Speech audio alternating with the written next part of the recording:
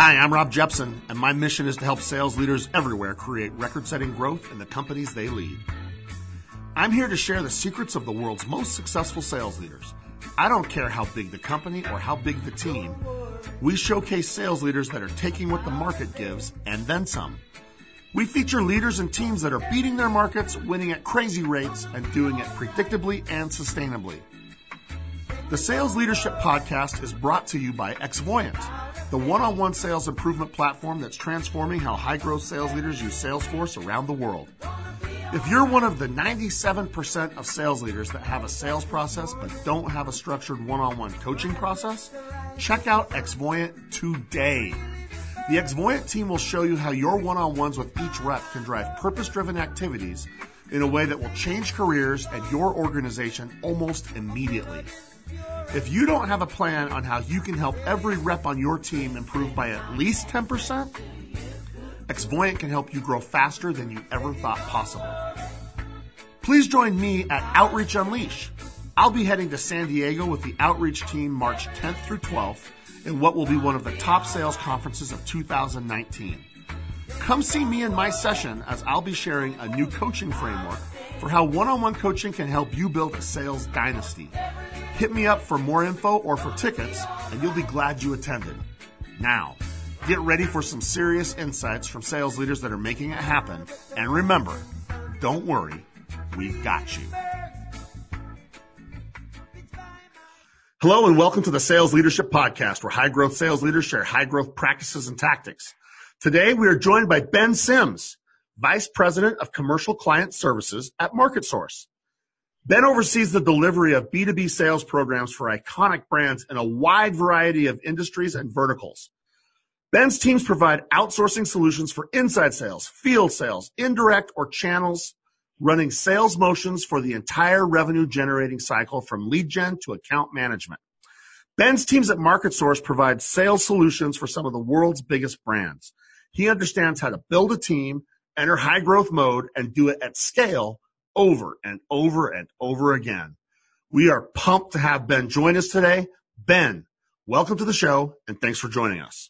Thank you for having me, Rob. It's an absolute pleasure. Looking forward to the conversation. Yeah, no, I'm excited. I've been a fan of MarketSource for a long time, and we're going to talk about some of the things you do to help sales orgs take what the market gives and then some and grow faster. But I don't think I should be the one who talks about it. Will you introduce MarketSource to our listeners around the world that may or may not be familiar with what you do? Sure, I'll try to keep it brief. MarketSource is the premier alternative to outsourcing sales. We provide turnkey solutions for, like you mentioned earlier, any part of the B2B sales cycle, from filling up your funnel with lead generation to proposing, quoting, closing deals, or even managing your current accounts with account development. We help companies gain new customers or launch new products, grow their market share, optimize sales expense, or even maximize their mature products. So you guys have been in the game for a while. You're the leader at what you do. You work with some big boys. It's interesting, but you also work with young. I mean, the people that come to you are big companies, small companies, everybody in between.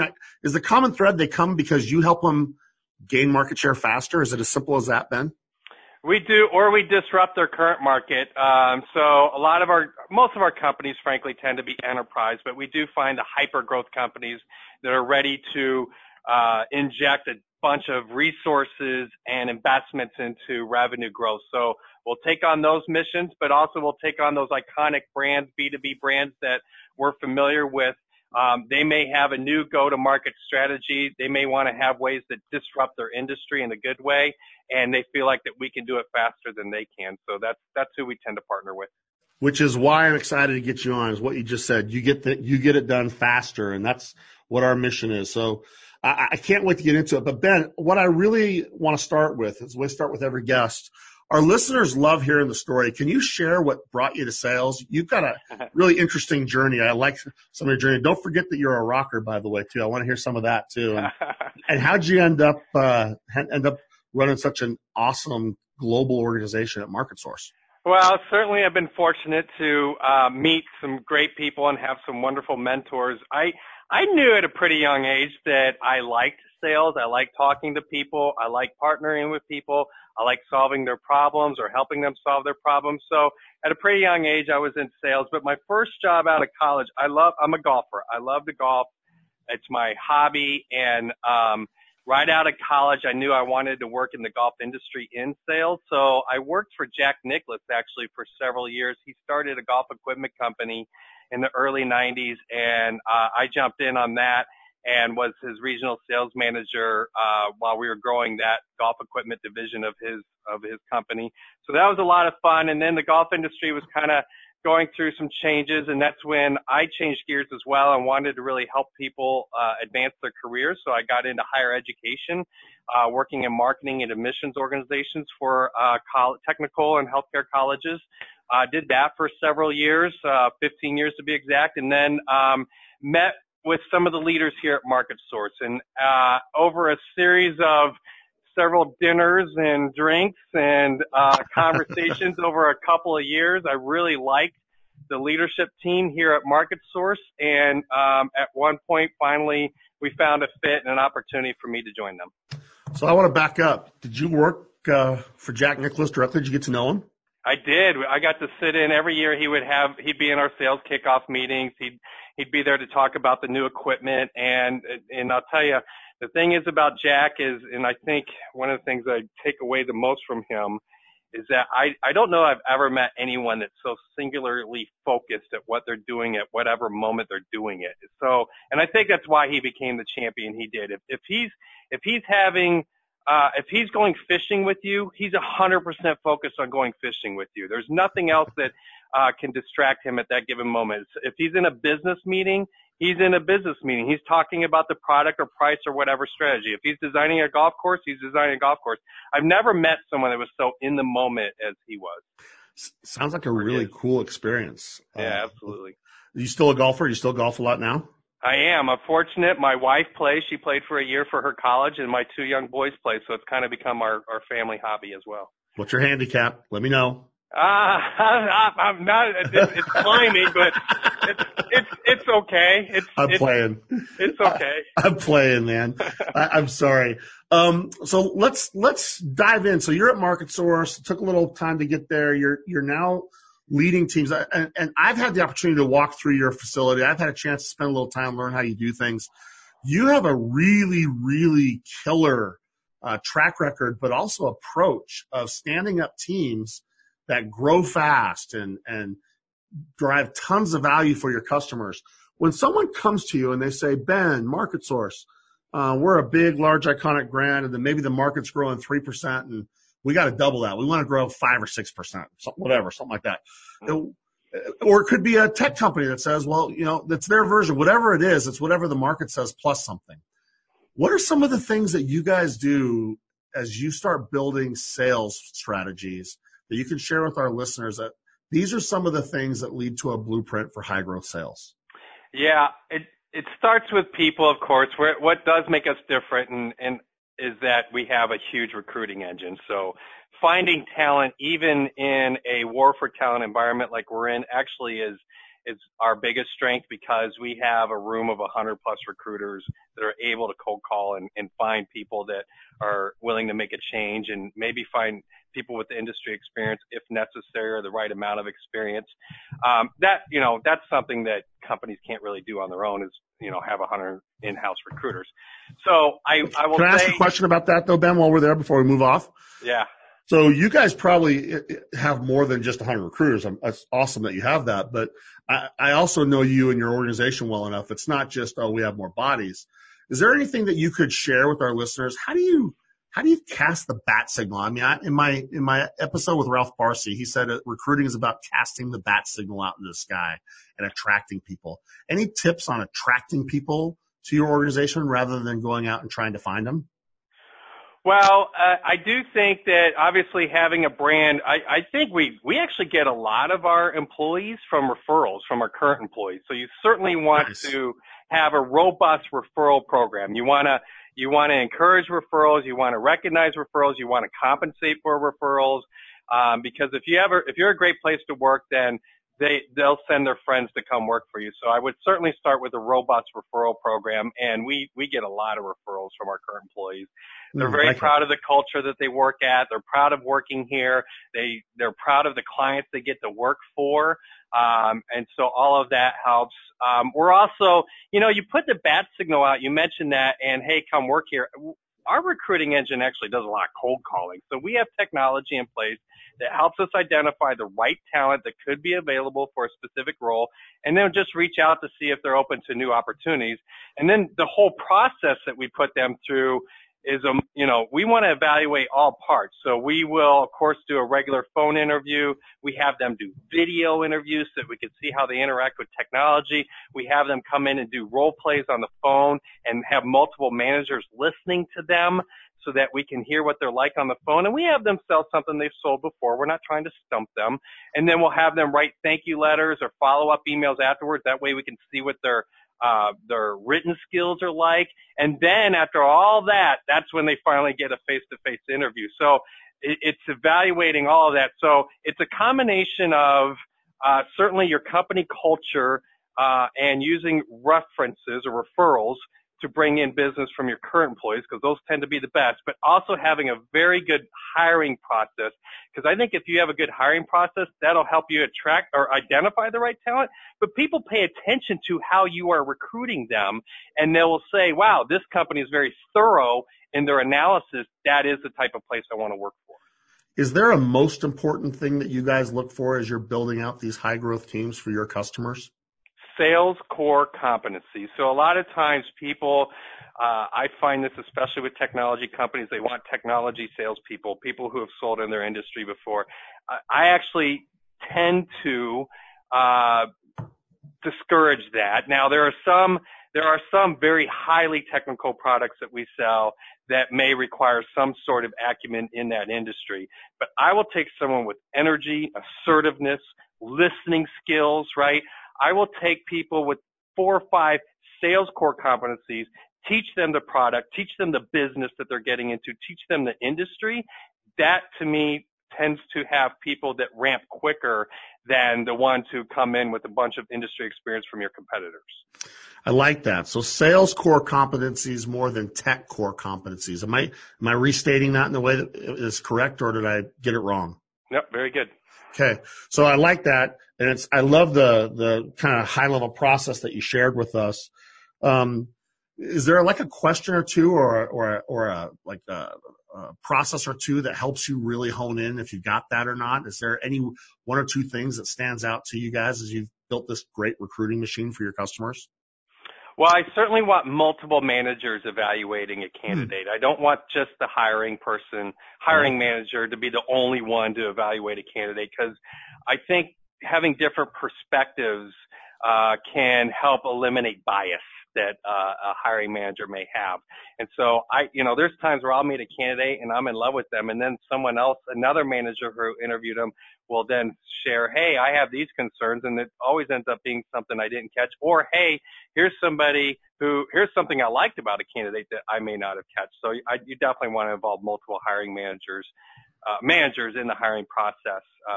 That's one of my recommendations. I always like to, a key part of the interviewing process is how well do they listen, right? So I'll throw in questions like, hey, give me 3 examples of accomplishments you're very proud of. Well, one, I want to hear the accomplishments. Were they winners in the past? Because I want competitive people. But at the same time, did they give me 3 examples? Sometimes people start to answer a question and then go off on a tangent and not really answer the question. So I like to throw in the rule of 3 every now and then in my interview questions, just to make sure they're using active listening skills. I love it. Let me give you a question that I didn't expect to ask, because I didn't know exactly where this was going to go. And I love it. You got me fired up right now, Ben. I get asked a ton, can you hire for coachability? Is that something that you guys consider? Is how coachable they are? Absolutely. It's one of the core competencies you want to look for. I think where that comes into play is the references. Now, the way this comes from Top Grading, the book Top Grading Your Sales Team. So I don't like to call just the references they provide on their application. I want to call former bosses. So I always forget your references who are people you already know personally or professionally. Give me your last three bosses. And first of all, it'll be very telling if they're even willing to do that. Because if they're not, then there's a red flag right there. If they do give you your last three bosses, those are the questions I want to ask the boss. So not necessarily candidate. I want to ask the former boss coachability questions, right? When was a time where, you identified an opportunity for this candidate to improve? What was the plan? Did they respond? How did they respond? I want to hear that from their former bosses. I love that. This is good. Ben, as I talk to you, I could probably do this whole episode on best practices in hiring, which everybody talks about. Talent and team is so important. I could probably have just best practices in hiring, but this is only the first of the things on your blueprint. So you guys are really good at helping them find the best people and find them fast. You got a big staff. You have a good process. Once you get them, what's the next thing you guys do with this great team that you do to help them enter high growth mode? While we're recruiting or just before recruiting, the first and most important step, and this is for hyper growth companies or mature companies, is the process. So we have business process engineers. We hire smart people. We're here in Georgia, so we hire smart people out of Georgia Tech, or all the Emory, or all the great schools in the area. And we actually hire people who graduate with engineering degrees, and we'll have them come in and help us map out and process the buyer's journey for the sales process that we're being hired for. And because it's that process that's extremely important. So if you're a company listening, you're going to have challenges scaling any strategy you have unless you have the process in place.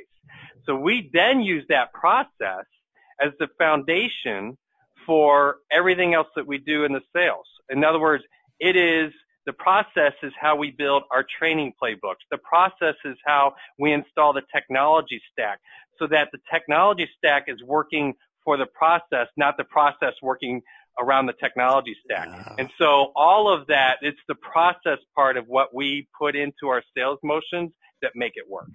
Yeah, I'm really glad you got that too, because let's go back. I think you guys are in a killer area. That whole greater Atlanta area has some awesome companies in there. Ones that you have tons of talent that you can pull in. Do you find that your reps are surprised by your focusing on process? Are they appreciative of it?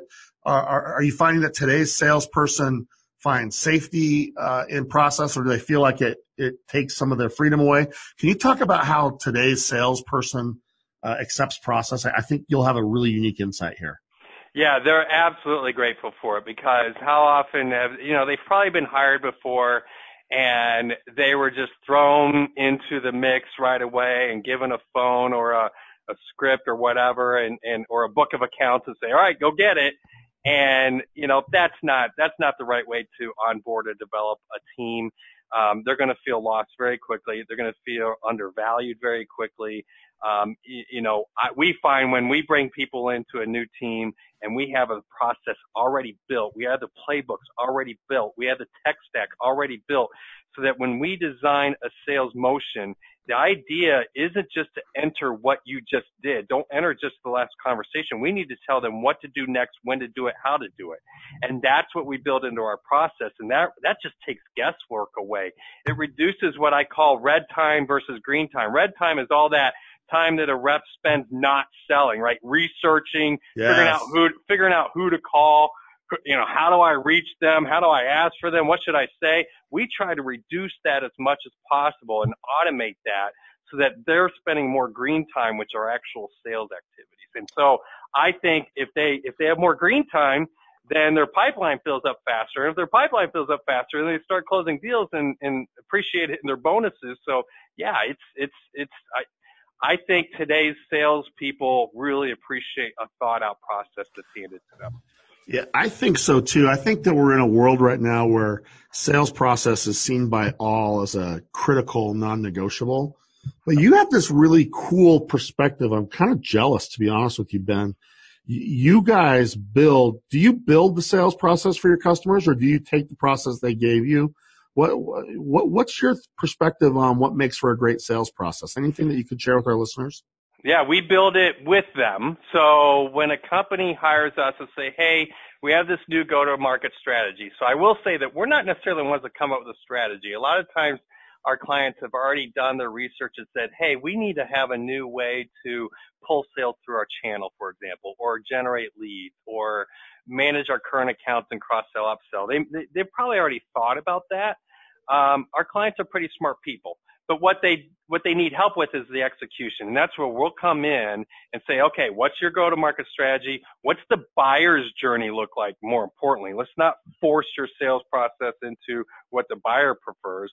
What's the buyer's journey from beginning to end? So from what accounts should we be calling if you're using account-based sales, which I do recommend. And then, how do they want to be engaged? How's the first conversation? What do the handoffs look like? What are the different KPIs that you're going to measure for each stage to make sure your leading indicators lead to your lagging indicators? All that is built in a stage-by-stage process with the client. So it's a very collaborative, long conversation, but important. So you guys generated over $19 billion in revenue for your clients in 2018. That's no small accomplishment. I got to imagine you guys see process as absolutely critical. Is process something that helps you predict? Is it something that is fuel for the journey? Like, what are some key things? And maybe how do you guys use process to drive that kind of growth? Because 19 billion is a big boy number, Ben. Yeah, so it allows us to verify, right? Process allows us to verify, do we have the right steps? Do we have the right motions? Do we have the right conversations happening? Allows us to inspect our own process because it can be a living document, somewhat. And then it also allows us to kind of measure success from our reps. It allows us to benchmark, benchmark best practices versus average, and how do you get your B and C players to start performing like your A players? All that can be built out in a process. And like I said earlier, along the process, you're going to have different KPIs or measurements. And if you ahead of time kind of figure out what are the conversions that we need in each stage that gets us the revenue at the end, and then you're able to measure those leading indicators that get you to the lagging indicators, all that has to be done through thorough process building. What do you think? I'm interested on this one. You see tons of process. You see tons of reps. You probably have your customers comparing what you do for them versus what they're doing internally. I got to think that happens sometimes. Yep. What would you say the most common process mistake is? Well, I would, it's not really the process mistake, and this is where I think Xvoyant comes in, is it's developing the people along the way, right? So you can't just only rely on the process. It's, are you doing the continuous improvement training? Are you doing the follow-up? Are you observing and listening and coaching? Are you monitoring? Are you providing team-oriented training as well as the one-on-one training? Is it documented so that you can follow up on the training afterwards?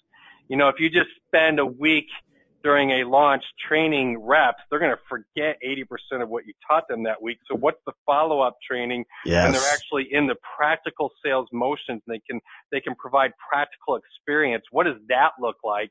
And is it built into your continuous improvement process? And absolutely. So we've talked a lot about process, but none of that process can be delivered unless you have excellent development of your team. So is that the third one? You started with talent. Number 2 is process. Now you're on development of your team. Is that different, the process? Is that the third thing for you? That and technology. There's a lot of great sales enablement tools out there, including yours, where, we try to arm our reps and our sales teams with the technology that, again, reduces red time, increases green time. We put the right tech stack, and it varies by program. We don't always use the same technology.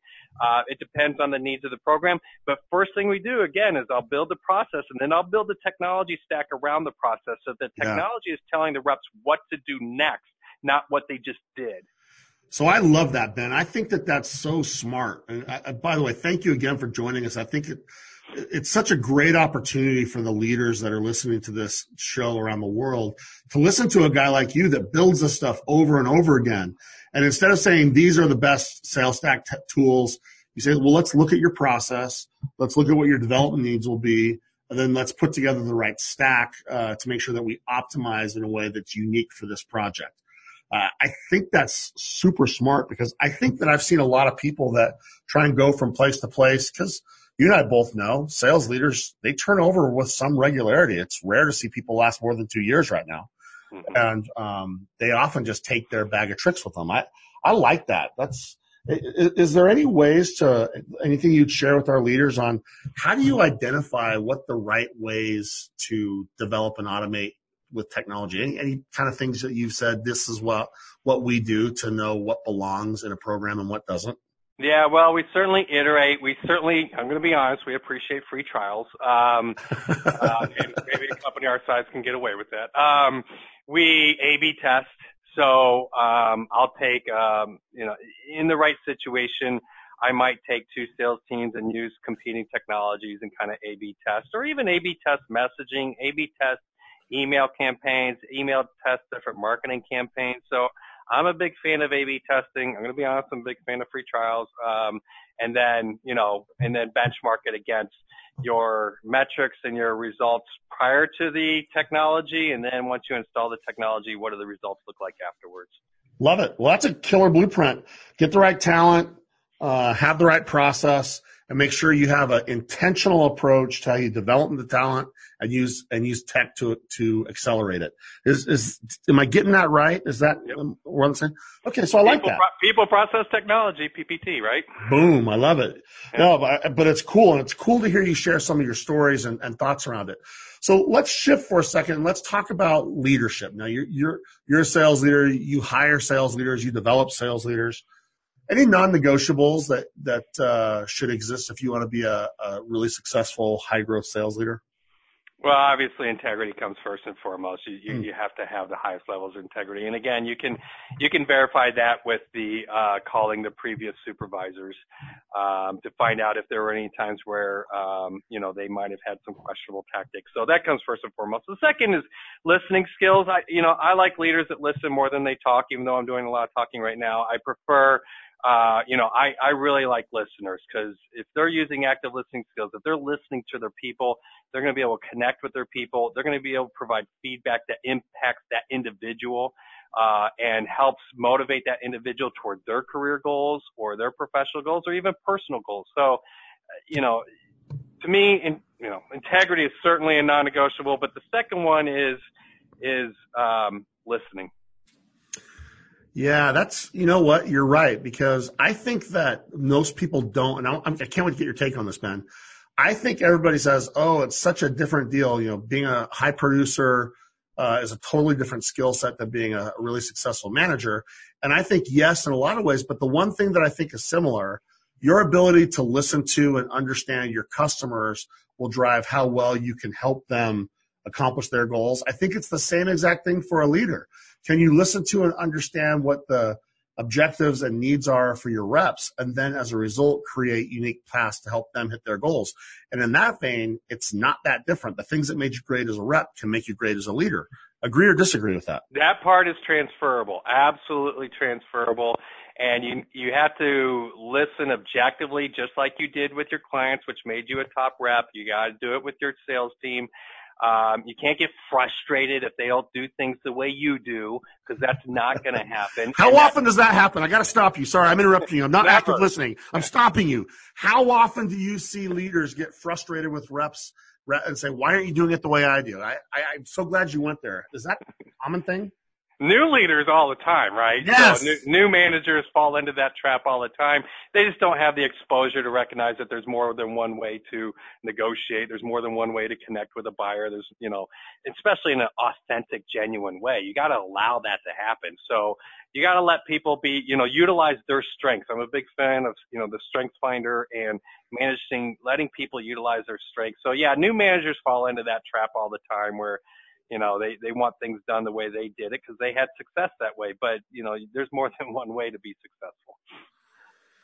Okay, this has been killer. Any other things? So you've given me 2 things that are non-negotiables. You've given me a blueprint for sales leadership success. Let me shift and ask one of my favorite questions that I like to ask most people on the show, because we are starting to run up on it. Crazy as to how fast it goes. Mm-hmm. Toughest sales leadership challenge that you think leaders have to face, and how do you face that challenge? It's a great question. And I have a new one that's been challenging me personally and my sales team lately and some of our other teams. And that is, this might be a little different answer than you might have heard. Getting the finance department of the buyer involved. Because the CFO, especially if you're selling big ticket items like we are, like sometimes we're selling deals that are multi-million dollars. And it's like, and we'll have the champion on our side. We'll have the business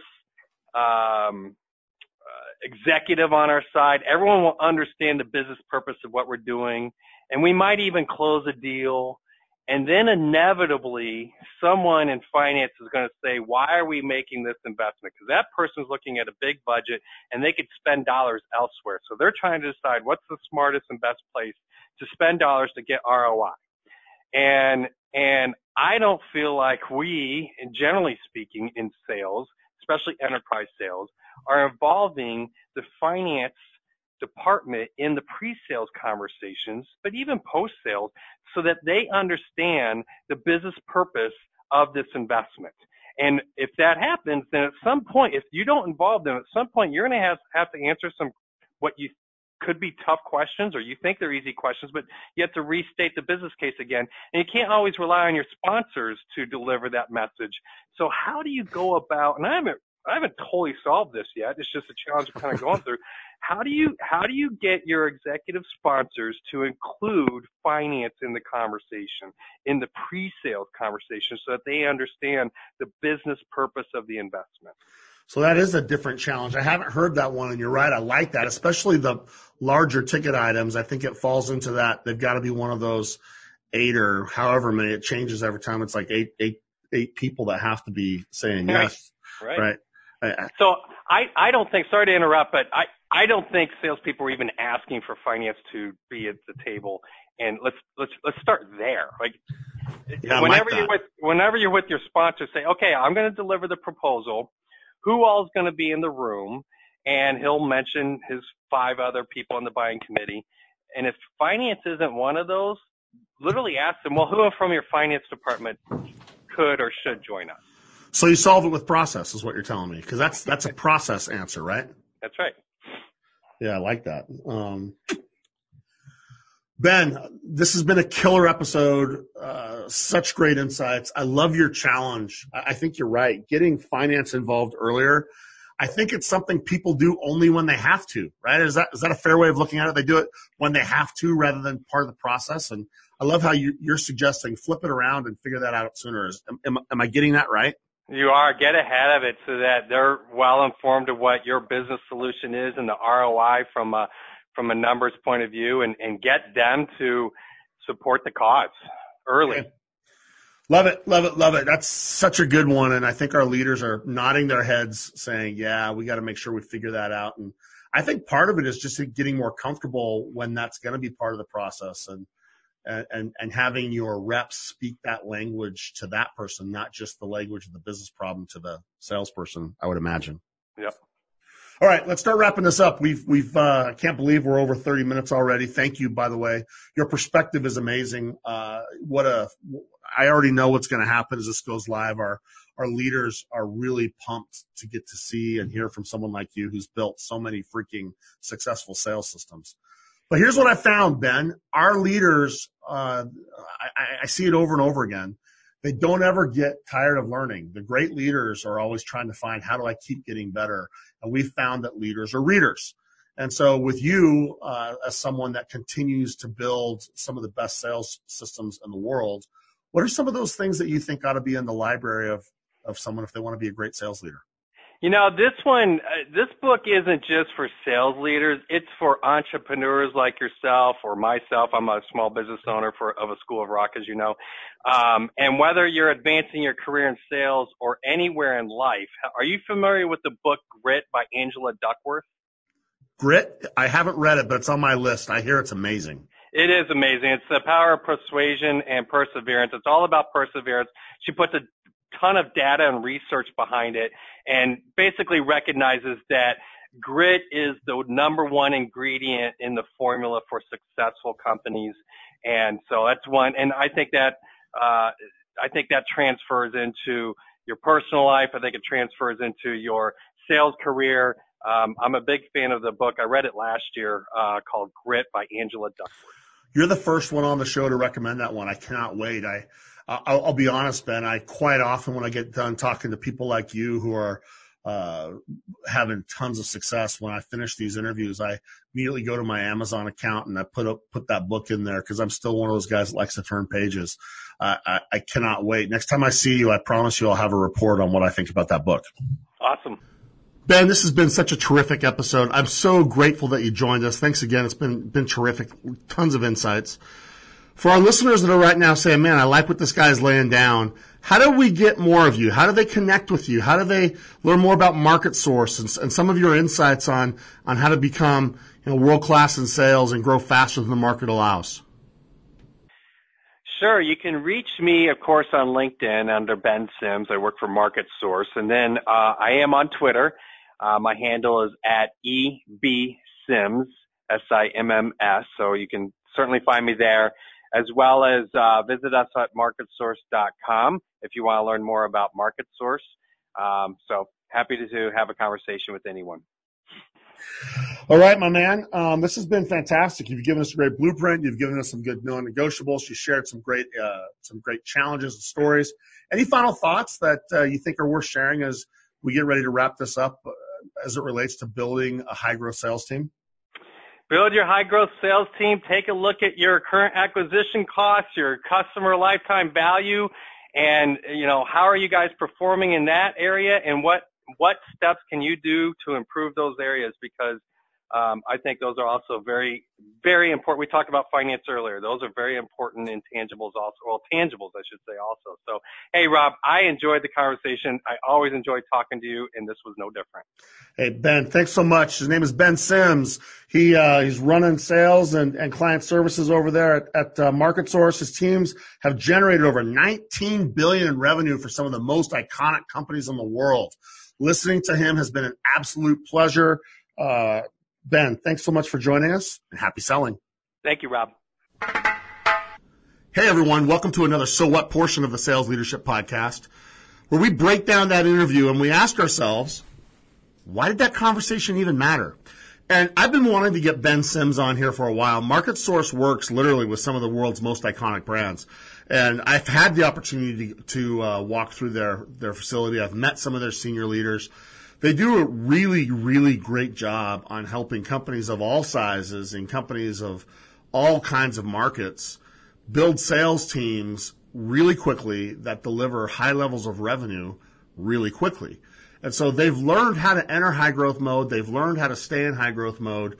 And it was interesting to me to have a chance to have one of the people that helps helping lead that company share some of the blueprint for what drives the ability to get into and stay into high growth sales. And it may surprise you that there's no silver bullets. That's, I guess, the big thing that jumped out of me from Ben. It's people first, and he had a bunch of great things about people first. And the two things that really jumped out at me was they're really, really good at making sure they have their ICP for recruiting. So just like in sales, we've got to have our ICP for who we're going to sell to. They're really, really good at making sure they know who's going to be a good fit for the kinds of teams they're building. The other thing that really jumped out at me with that was when I asked them about hiring for coachability, I've had a lot of people tell me how they try to derive it and use interview questions, et cetera, to figure out if someone's coachable. But I think Ben's approach was a way better answer. He just said, that's why you talk to former bosses. It's not just to ratify if there's employment. It's not to find out if they really hit their numbers. It's none of that crap. It's tell me how coachable these people were. because he talked about that coachability factor is legitimately an X factor on if you're going to be able to have someone grow with a company or if just they'll fill a little role for a minute. So I thought that was cool. He talked a lot about sales process. I loved that. My favorite part about that whole element was the idea of red time versus green time.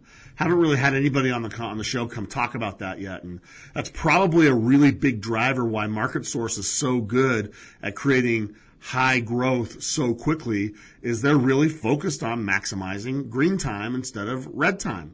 And that seems like a no-brainer to think about, but the execution of that takes systems, it takes process.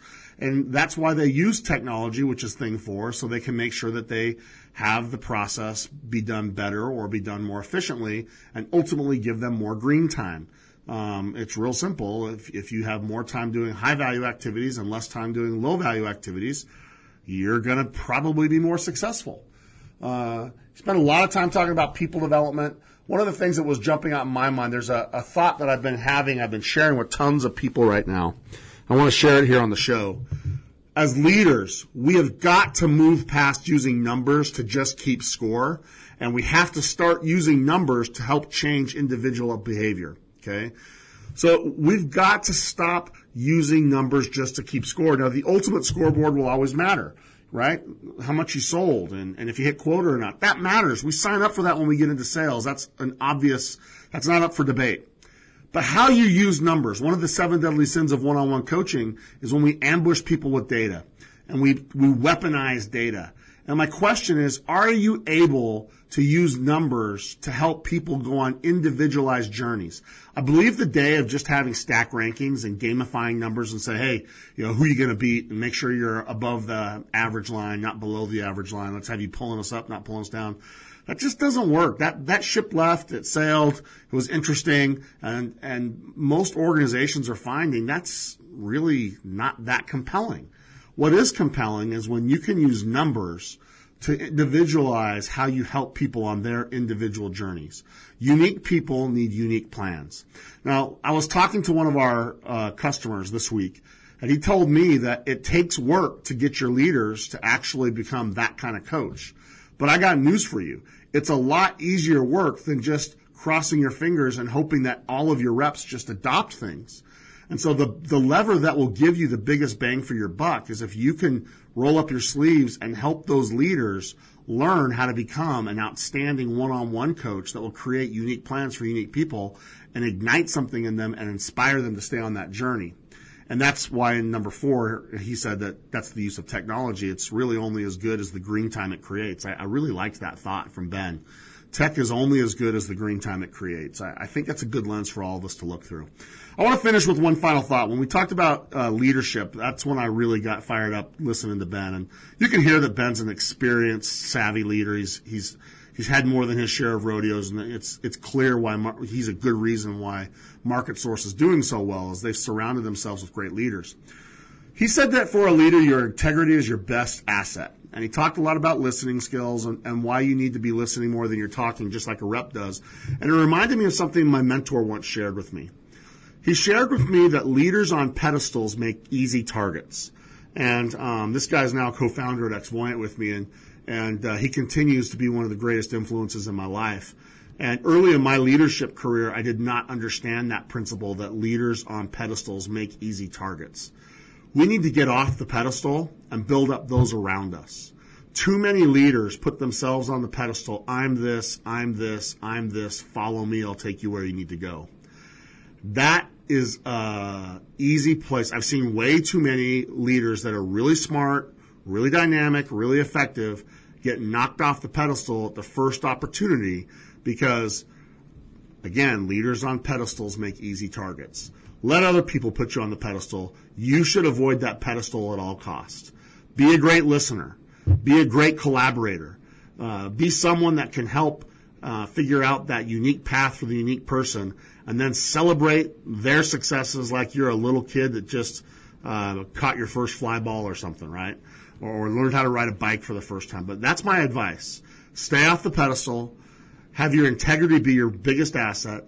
And if you are outward focused rather than pedestal focused, no one will doubt your motives, and you can have the best opportunity to be this leader that creates green time, creates ridiculous success, and ultimately becomes legendary for the teams that have the opportunity to work with you.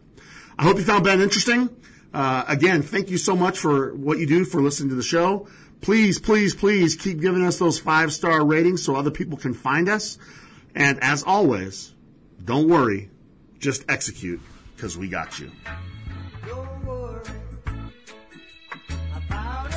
Thanks for joining us for the Sales Leadership Podcast, your weekly pipeline to the most successful thought leaders and rainmakers in sales. Make sure to check out additional episodes at salesleadershippodcast.com. The Sales Leadership Podcast is produced by Brian Jepson and is sponsored by Xvoyant, the modern sales leadership platform for Salesforce.com users. You can visit Xvoyant at xvoyant.com.